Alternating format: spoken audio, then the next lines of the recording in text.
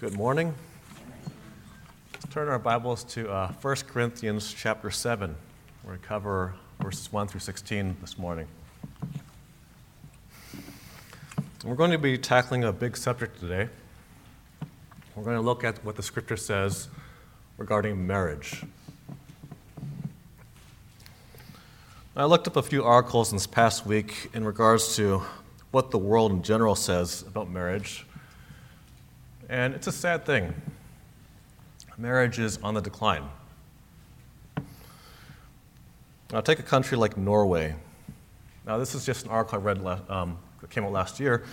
It said 82% of couples in Norway have their first child without getting married. In the United States, the percentage is something like 40%. And an article I read where a number of people were interviewed about their opinions regarding marriage and why it's becoming less popular, this is what one person said. And the sad thing was a lot of people saw marriage as unimportant, or even worse, they saw it as a bad thing.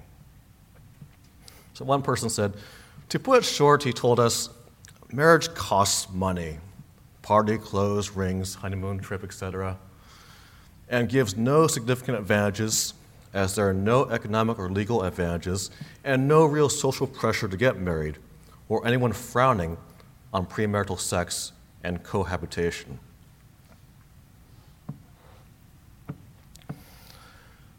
We know back in Genesis, God created marriage, and marriage was and is a good thing. And for most believers, it's likely God's will in their lives. So today we're going to look at three different subjects in regards to marriage. We'll look first at marriage and sexual immorality and guidelines for the sexual relationship in marriage, and what the Lord says to single people, and finally what the Lord says to believers who are married to unbelievers. Let's starting at verse 1. Paul writes, "Now concerning the things of which you wrote to me, it is good for a man not to touch a woman." Now it looks like the Corinthians had questions for Paul in regards to sexual relations. It says they had wrote to Paul about these things. And the Corinthians probably had a lot of questions for Paul. The Corinthians, you could say, had a lot of baggage from their unsaved lives in this area of their lives. As we mentioned before, Corinth was a city known for sexual immorality. The cult of Aphrodite, the Greek goddess of love, was centered there, which you could say engaged in prostitution on a large scale. Sexual immorality really was not considered a bad thing in Corinth. It was something that was normal. You went to Corinth for that reason. So a lot of these Corinthians were saved out of this background. They may not have had a real idea of what a real marriage should look like. And Paul just talked in this last passage about just what a serious sin sexual immorality is.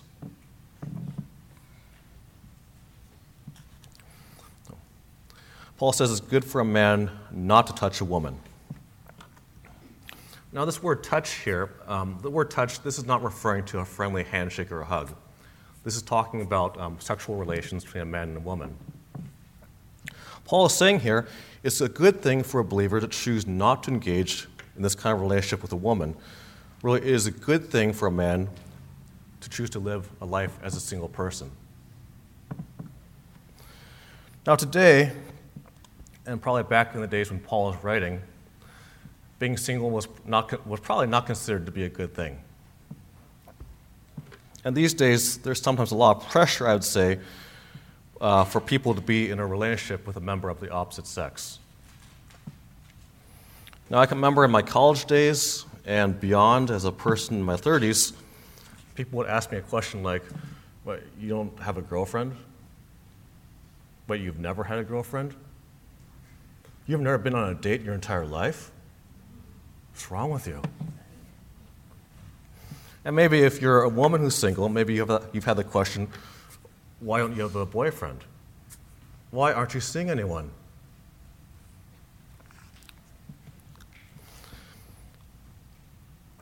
Well, if the Lord has made it clear that at this time in your life you should be single, or if you are single because you're waiting for the Lord to provide the person of his choosing, then you're in a good place.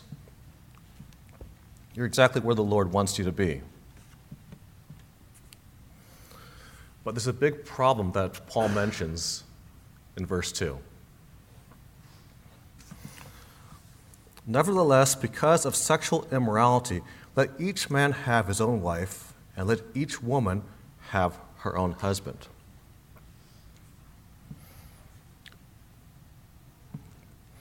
You might also paraphrase this verse as something like, nevertheless, because of the great danger posed by sexual immorality and the prevalence of sexual immorality, let each man have his own wife, and let each woman have her own husband.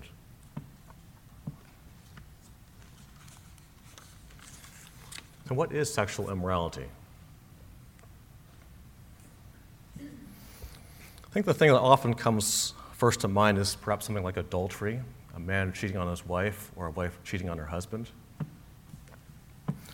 And while that's certainly included in the term used here, the Greek word is porneia. It could be translated in English fornications.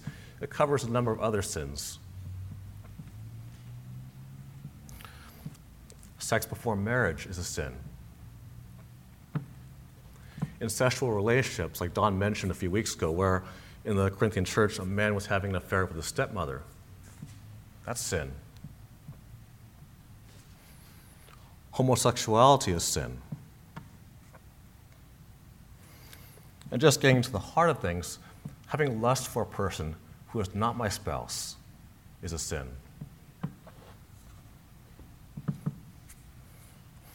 Now, it can be easy for us to think of ourselves, well, I wouldn't classify myself as a sexually immoral person.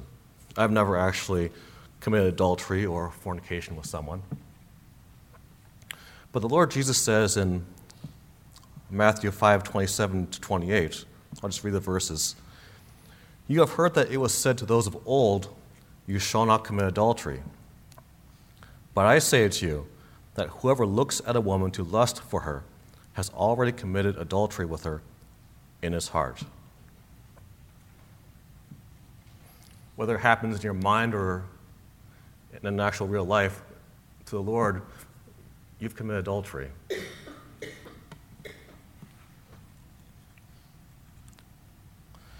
Now, I'd say the sad thing is, I'd say we're at a time in our country where we're not really that far off from Corinth in how bad things are in terms of sexual immorality. It's become the norm for a lot of people in this country. Statistics show that since the 1950s, most Americans have engaged in premarital sex, most before the age of 20. In about a third of the marriages surveyed in this past year, one or both spouses admitted to having an extramarital affair. And that's just the people who had admitted.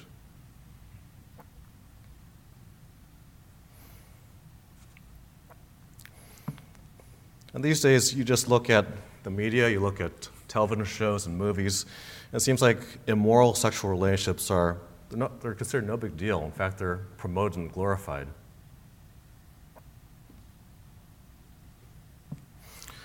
These are some other statistics I read from a book published about 9 years ago. They claim that in 2006, more than 70% of men in the U.S. between ages 18 to 34 visited a pornographic website in a typical month.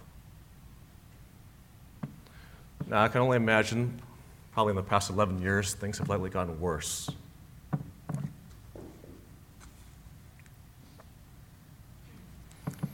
Now, the ugly truth is, sexual immorality is rampant, and it poses a threat to any believer seeking to walk with the Lord.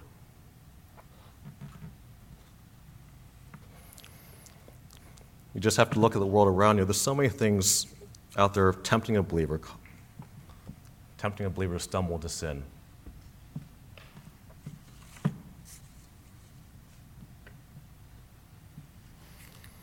And there are consequences to sexual immorality.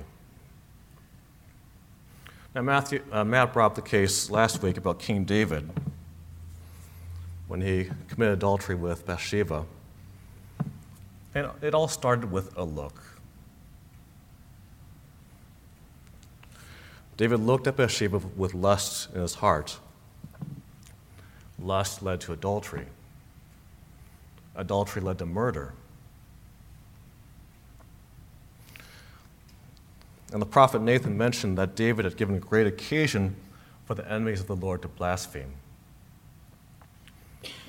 And when David's house was judged, David faced the death of some of the sons. He faced internal strife in his house for years to come.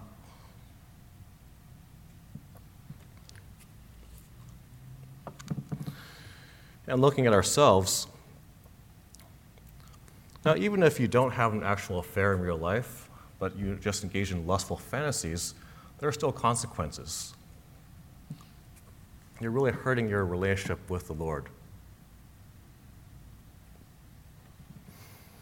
You're not going to have the joy of salvation. You'll be spiritually dry in your life. Now, the Lord, He wants to use clean vessels and clean instruments in His work. If you engage in lustful thoughts in your mind, it's easy to think, well, I'm not really hurting anyone. I'm not really bad compared to other people. But the fact is, I have made myself unclean in the Lord's sight, and I put myself on the shelf in terms of being used by Him.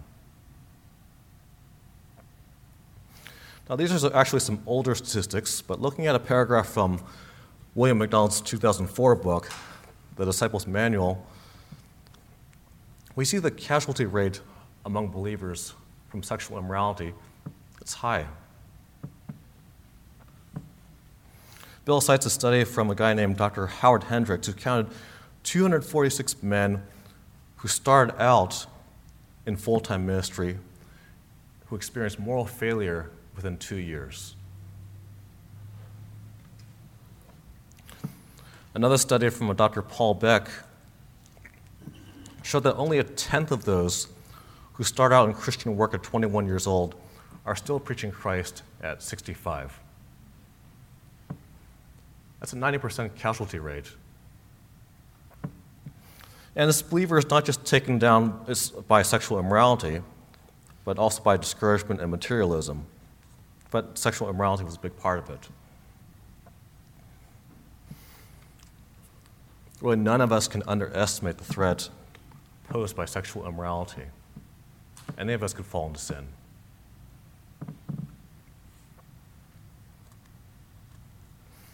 So how do I, as a believer, protect myself from sexual immorality?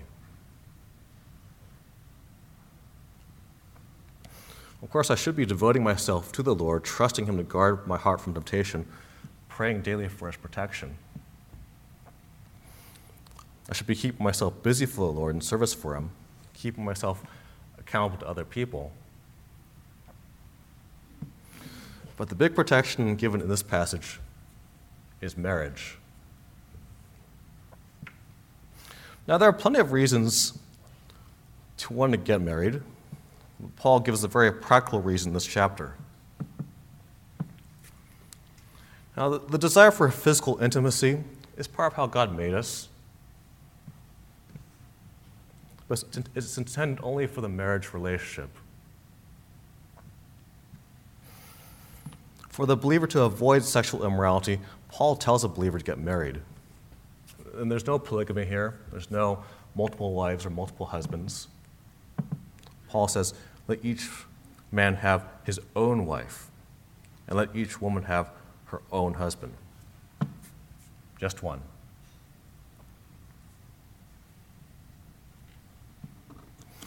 Starting in verse 3, Paul gives some guidelines in regards to sexual relations between a husband and wife. Let the husband render to his wife the affection due her, and likewise also the wife to her husband. Now, some Bibles might translate this word affection as perhaps kindness or benevolence. The term refers to physical intimacy between a husband and wife. And God created this as a gift. It's not just meant for procreation. It's meant to be enjoyed between a husband and a wife. But as a husband, I'm obligated to give my wife sexual affection, and my wife is obligated to provide the same for me. It's something I owe her, and she owes me. In verse 4, Paul says the wife does not have authority over her own body, but the husband does. And likewise, the husband does not have authority over his own body, but the wife does.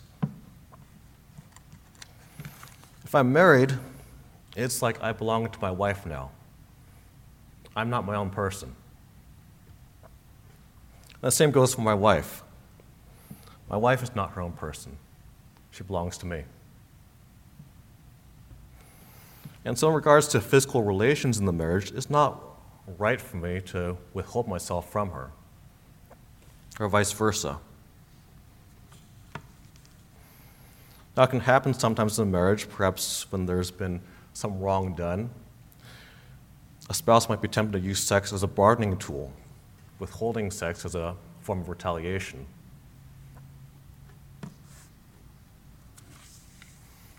But this is not the spouse rendering due affection.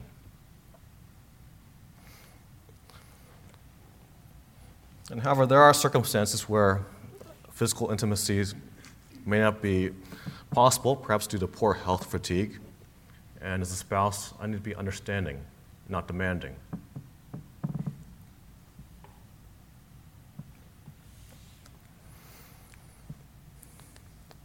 Paul goes on to verse 5, "Do not deprive one another except with consent for a time, that you may give yourselves to fasting and prayer, and come together again so that Satan does not tempt you because of your lack of self-control." The act of physical intimacy should be practiced regularly in a healthy marriage. Paul says, do not deprive one another. Now, the word for deprive is actually the same word as rob or defraud. By not engaging in sex when my spouse would like it, I'm actually robbing her of something that is rightfully hers. A circumstance that would make it necessary to abstain from sexual relations would be something exceptional, perhaps for the work of the Lord, as Paul puts it, for prayer and fasting.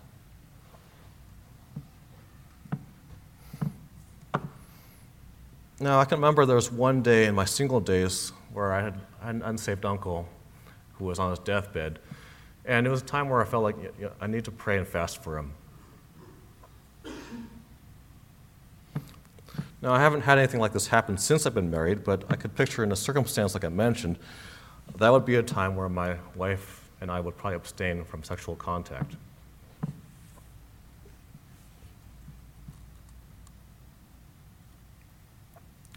But this kind of abstaining should be done with consent and only for a time. The husband and the wife must agree on this. Because there are consequences if a man does not provide physical affection for his wife, or if a wife does not provide affection for her husband. Satan can use this to tempt a believer into sexual immorality. It can be the start of division in a marriage of both physical and emotional distance forming between a husband and wife. When a husband is not receiving time together with his wife that he needs, or a wife is not receiving the affection she needs from her husband, the dissatisfied spouse might be tempted to look elsewhere. And it may not be an actual affair with someone, but a discontent spouse might engage in impure thoughts or look at impure things on the television.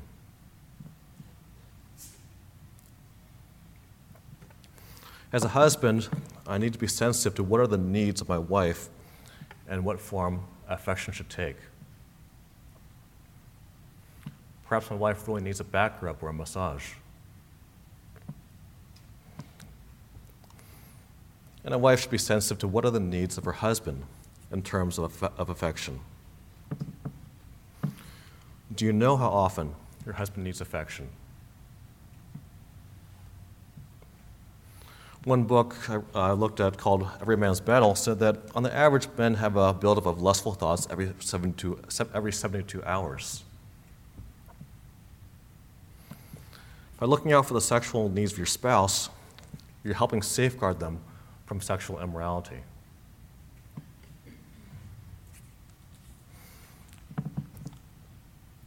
Now, Paul says in verse 6, I say this as a concession, not as a commandment. Now, Paul's not being legalistic here. It's not essential that a couple abstain from sex during a time of prayer and fasting. It's a recommendation.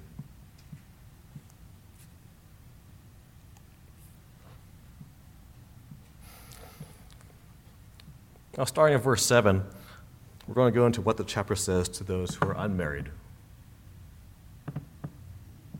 Paul says, "For I wish that all men were even as I myself.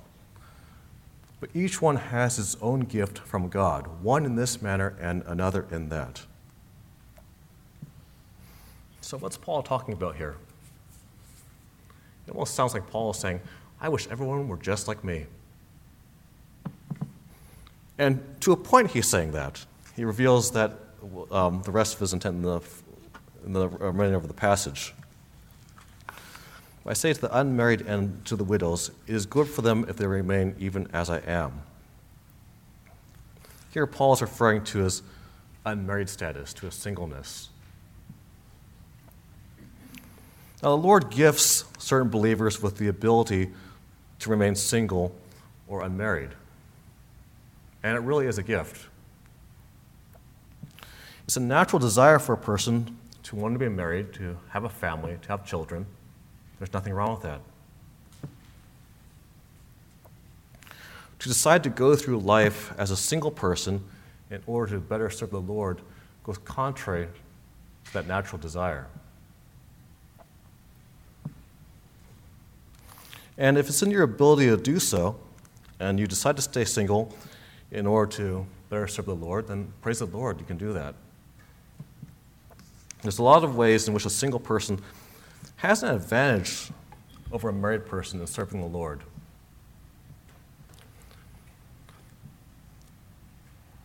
Now, not to speak badly of marriage, but marriage takes a lot of work. It takes time to see to your spouse's emotional and physical needs. If I'm married, like I was saying, I don't really belong, I'm not independent. I belong to my wife at this point. But if I was single, I just belong to the Lord. I'm free to serve Him in many capacities. Paul says it's a good thing to be able to do this. He says it's good to remain single. But it's not something that everyone can do. Now, I can say for myself, I'll speak from personal experience, there was a time where I was really intent on just wanting to be single. Just a couple of years after I got saved, I made what I'll say was a rash vow. Like I saw some people who were single, serving the Lord into their older years, and I thought, wow, I'd like to be like them. And so I made a vow saying, I am going to be single for the rest of my life and just be a single person on fire for the Lord all my days until the Lord comes back. Now you can see that didn't happen. Now 5 years into that vow, I realized, I really have to be honest with myself. I really do want to be married, and I can't deny that, and I really can't just wipe that desire out of my head. So I actually went to the elders at the time and said, listen, I made a vow years ago, and I feel bad about breaking it. What do I do? And I was thankful the elders released me from that vow I made when I was like 23 years old. Like I said, it's not something everyone can do. Each one has his own gift from God. And it's not that either singleness for the Lord or marriage for the Lord is better than the other. Singleness for the Lord is a good thing, and so is marriage. There's a proverb, after all, it says that he who finds a wife finds a good thing.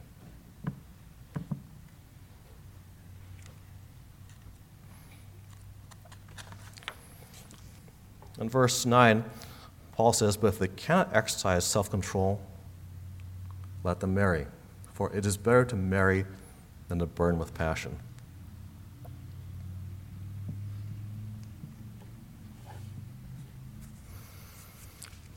Now, if you find yourself unable to restrain your emotions and thought life in regards to sexual matters, well, here it says you should marry.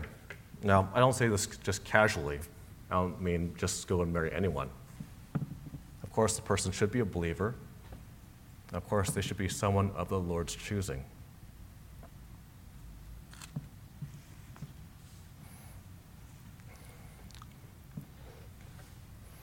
Now, if you're single here, perhaps the question might be arising in your mind, but what about me? I'm finding it hard to exercise self-control. There are times when I'm burning with passion. I really want to be married, but there doesn't seem to be anyone around. There seem no possibilities of getting married. And I can tell you, I've been there. I've had those thoughts myself. But the Lord, He's very aware of how He made you. If this is really a need in your life, then the Lord promises to supply your need. Now, this was a verse that was shared with me by one of my elders in this time where I was, really wanting to get married, and it seemed like there were no possibilities. This is in Matthew, verse 33, chapter 6. I think many of you know the verse already. "But seek first the kingdom of God and His righteousness, and all these things shall be added to you." Now, in the verses preceding this in the Sermon on the Mount, the Lord speaks of supplying our basic needs like food and clothing. And, for the longest time, that's just how I applied this verse. I just thought, well, this verse about supplying our needs refers to supplying material things like food and clothing. But is a godly spouse a need in my life? If you don't have the gift of singleness and you cannot exercise self-control, as is mentioned in 1 Corinthians, then it is a need. If I'm looking for the Lord to fill this need in my life for a godly spouse, then, I need to be seeking first the kingdom of God and His righteousness. And let me be fully in the Lord's will, serving Him exactly as He would want. And let me see how He provides. Because if the Lord sees you need a spouse, He will provide one for you. The Lord takes care of us, takes care of you in all the big and little things in life. The Lord has supplied, I don't know of anyone here going hungry. The Lord's provided for every believer here with food and clothing. So those are the basic things in life, small things we take for granted every day. But the Lord's also provided for the big things in life. He's provided for your eternal life and salvation. He won't leave a spouse out of the picture.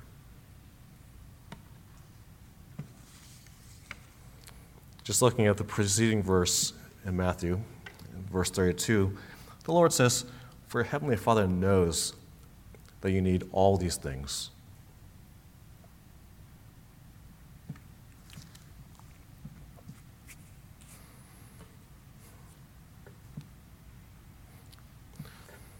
Next, in verse 10, Paul begins to address those who are in what we call a mixed marriage, a situation where there's a believing spouse, but the person they're married to is not a believer. So Paul starts off by saying in verse 10, "Now to the married I command, yet not I, but the Lord. A wife is not to depart from her husband, but even if she does depart, let her remain unmarried or be reconciled to her husband. And a husband is not to divorce his wife." Now, just to make something clear at the start of this verse, on first reading this, a number of years ago, it seemed a little confusing to me, where Paul is saying, "Not I, but the Lord." It almost sounds like maybe Paul has a different opinion than what the Lord does. But what Paul's really saying here is that this is a command that came directly from the Lord Jesus when he was teaching on earth during his earthly ministry. The Lord said in Mark 10, "So they are no longer two, but one flesh. Therefore, what God has joined together, let no man separate." While here on earth, the Lord Jesus taught very clearly he did not want men divorcing their wives. A man has no grounds for divorcing his wife except for sexual immorality. And even then, it's not a command. A husband or wife can choose to stay with a spouse who's been unfaithful.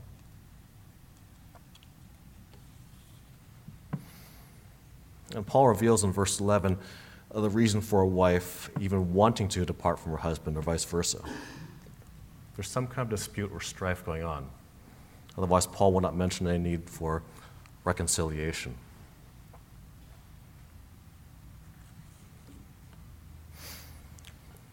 Verse 12, Paul says, "But to the rest I, not the Lord, say, if any brother has a wife who does not believe, and she is willing to live with him, let him not divorce her.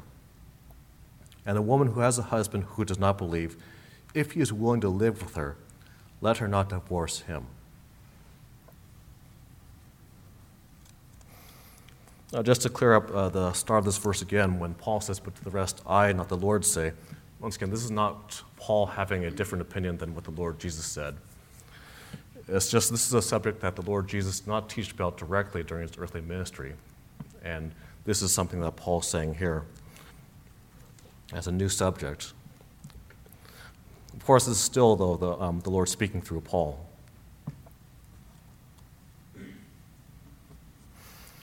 So Paul presents a scenario where a believing husband has a non-believing wife who is willing to stay with him, and a believing wife has a non-believing husband who is willing to stay with her. Now, why would this situation even be a problem? And why would a believing husband even think about divorcing his unsaved wife, or a believing wife even consider divorcing her unsaved husband? Now, there may have been some questions, perhaps when looking at the Old Testament, on how legitimate their marriages were. As we look in the Old Testament, and in the Old Testament, when people were confronted about having a mixed marriage, the Lord actually told some people to divorce their wives. There was in the book of Ezra, Old Testament believers were told to put away, or basically divorce, their unbelieving spouses whom they married. Or perhaps there may have been the thought among some of these newly saved believers that, well, it might be better to have a believing spouse instead.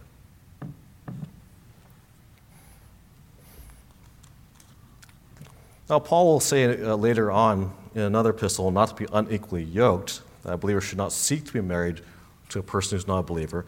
But this situation is where the couple is already married and one of them is saved. Paul says in this situation that the believer should not divorce their unbelieving spouse. And the reason is stated in verse 14. "For the unbelieving husband is sanctified by the wife, and the unbelieving wife is sanctified by her husband. Otherwise your children would be unclean, but now they are holy."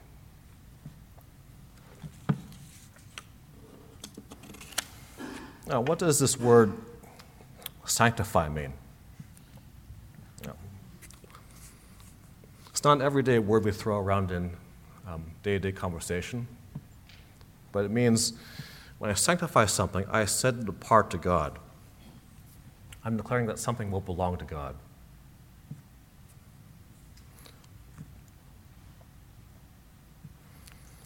Now, we see throughout the Scripture, the Lord is not interested in just saving individuals. The Lord is interested in saving families. I won't point directly to the verses, but I'll just refer to the passages. Take a case in Acts chapter 10. There's a Roman centurion named Cornelius. And when you read this passage where the Apostle Peter shares the gospel with Cornelius, it's not just Cornelius that was present. It's not just Cornelius that got saved, but it says his whole household and even his close friends got saved the same day. Cornelius made it a point to summon his relatives and close friends to hear what Peter had to say. Later in Acts chapter 16, the Apostle Paul and Silas were in prison in Philippi. And it happened that night that their jailer asked them how he could get saved. And the Philippian jailer was saved, but not just him. It says his whole family got saved also.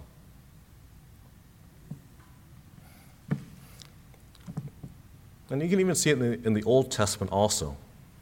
The book of Joshua, when we see Joshua conducting military conquest in Canaan, we see him take down the city of Jericho. We see a woman and her family get saved. Rahab the harlot and her family was delivered. And it wasn't just her whole family also was spared. Now, going back to this verse in 1 Corinthians chapter 7, verse 14, the verse is not teaching that just because you're a believer, it's a certainty that your spouse and your children will be saved. Because Paul asks a question at the end of the passage, in verse 16, "For how do you know, O wife, whether you will save your husband? Or how do you know, O husband, whether you will save your wife?" But a family with a believing husband or a believing wife is favored in so many ways that other families are not.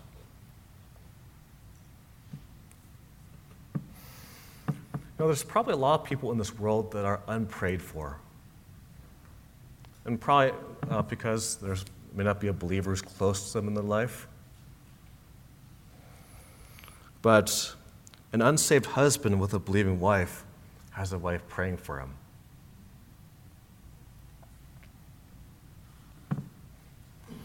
Unsaved children with a believing parent have a parent praying for them. An unsaved husband or wife with a believing spouse has a benefit that many other houses do not have. If you're a believing wife married to a husband who is not a believer, you have the chance to be a shining light in a household that would otherwise be in complete spiritual darkness. Your unsaved spouse and children have the chance to hear the gospel where other households don't. The unsaved spouse has a chance to see the Lord Jesus working in your life. Now, of course, it's the Lord who saves people, but the believing spouse has a chance to exert an amazing influence in their family for the Lord.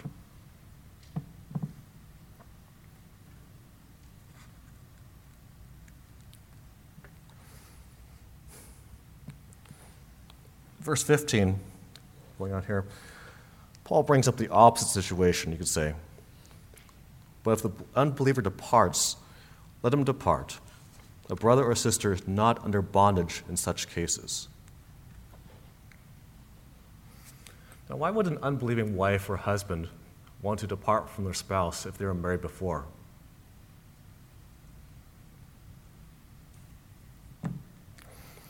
Well, one possibility is, the fact is, anytime someone gets saved, there should be a big change in the believer's life. And sometimes the unbelieving spouse may not like the change they see. Perhaps the newly saved spouse feels a need to break from sinful habits that the couple used to engage in beforehand. Perhaps the unbelieving husband sees that, wait a moment, he's no longer the most important person in his wife's life. The Lord's taken that place. These kind of changes can easily cause friction in a relationship.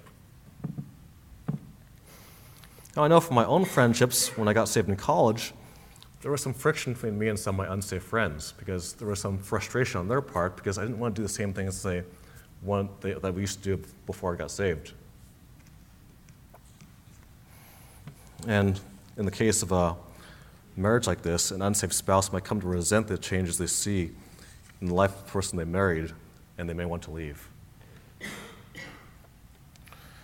There might be some strife in the marriage because of these things.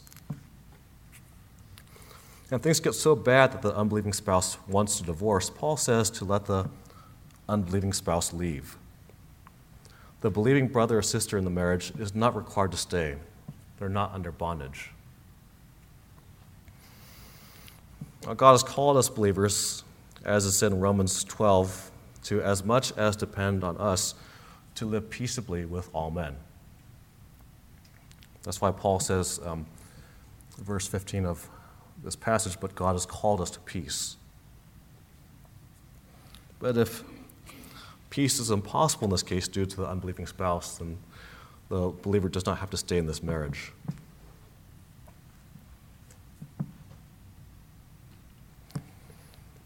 Now, going back to verse 16.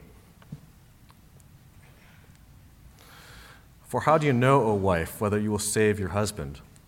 Or how do you know, O husband, whether you will save your wife? At first, this sounds like it could be a question casting doubt on whether a believing spouse could bring about the salvation of their unsaved wife or husband.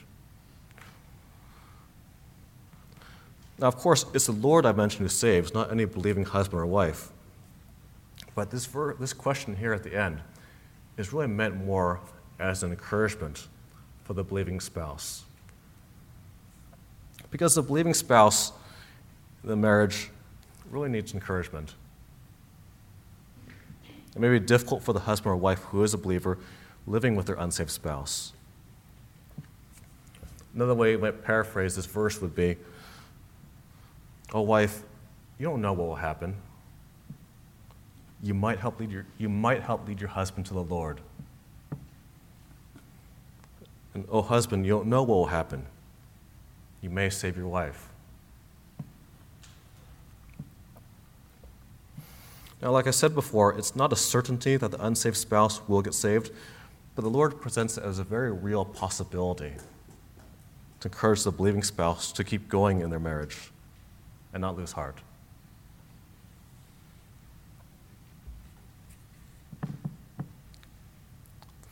So in conclusion, there's a lot of areas for application here for all of us, whether we're married or unmarried.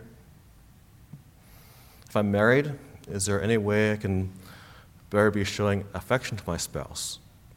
Am I being thoughtful and considerate to my spouse in this regard? If I'm single, I should be looking for how to live a holy life and keep pure in my mind and actions. And if I want to be married, I should be in prayer for a godly spouse and seeking God's kingdom first and His righteousness. And if my spouse is not saved, or I'm in a family with unsaved parents or siblings, well, don't let me not stop praying for my unsaved family. Because you don't know what will happen. The Lord may use you to win the soul of your unsaved spouse or family to Him. Let's pray. Lord, we thank you for the gift of marriage, and Lord, we want to do your will. We know that your will in our life is to live holy before you, to keep pure before you, and Lord, we pray that you would help us just have a high regard for marriage. And Lord, I do pray for any here who are unmarried, Lord. I pray for your provision for them. And Lord, I pray for any who have unbelieving spouse, Lord. Lord, I pray for their continued encouragement, help them, Lord, in winning their unsaved spouse over to you, Lord. We do pray these things in Jesus' name.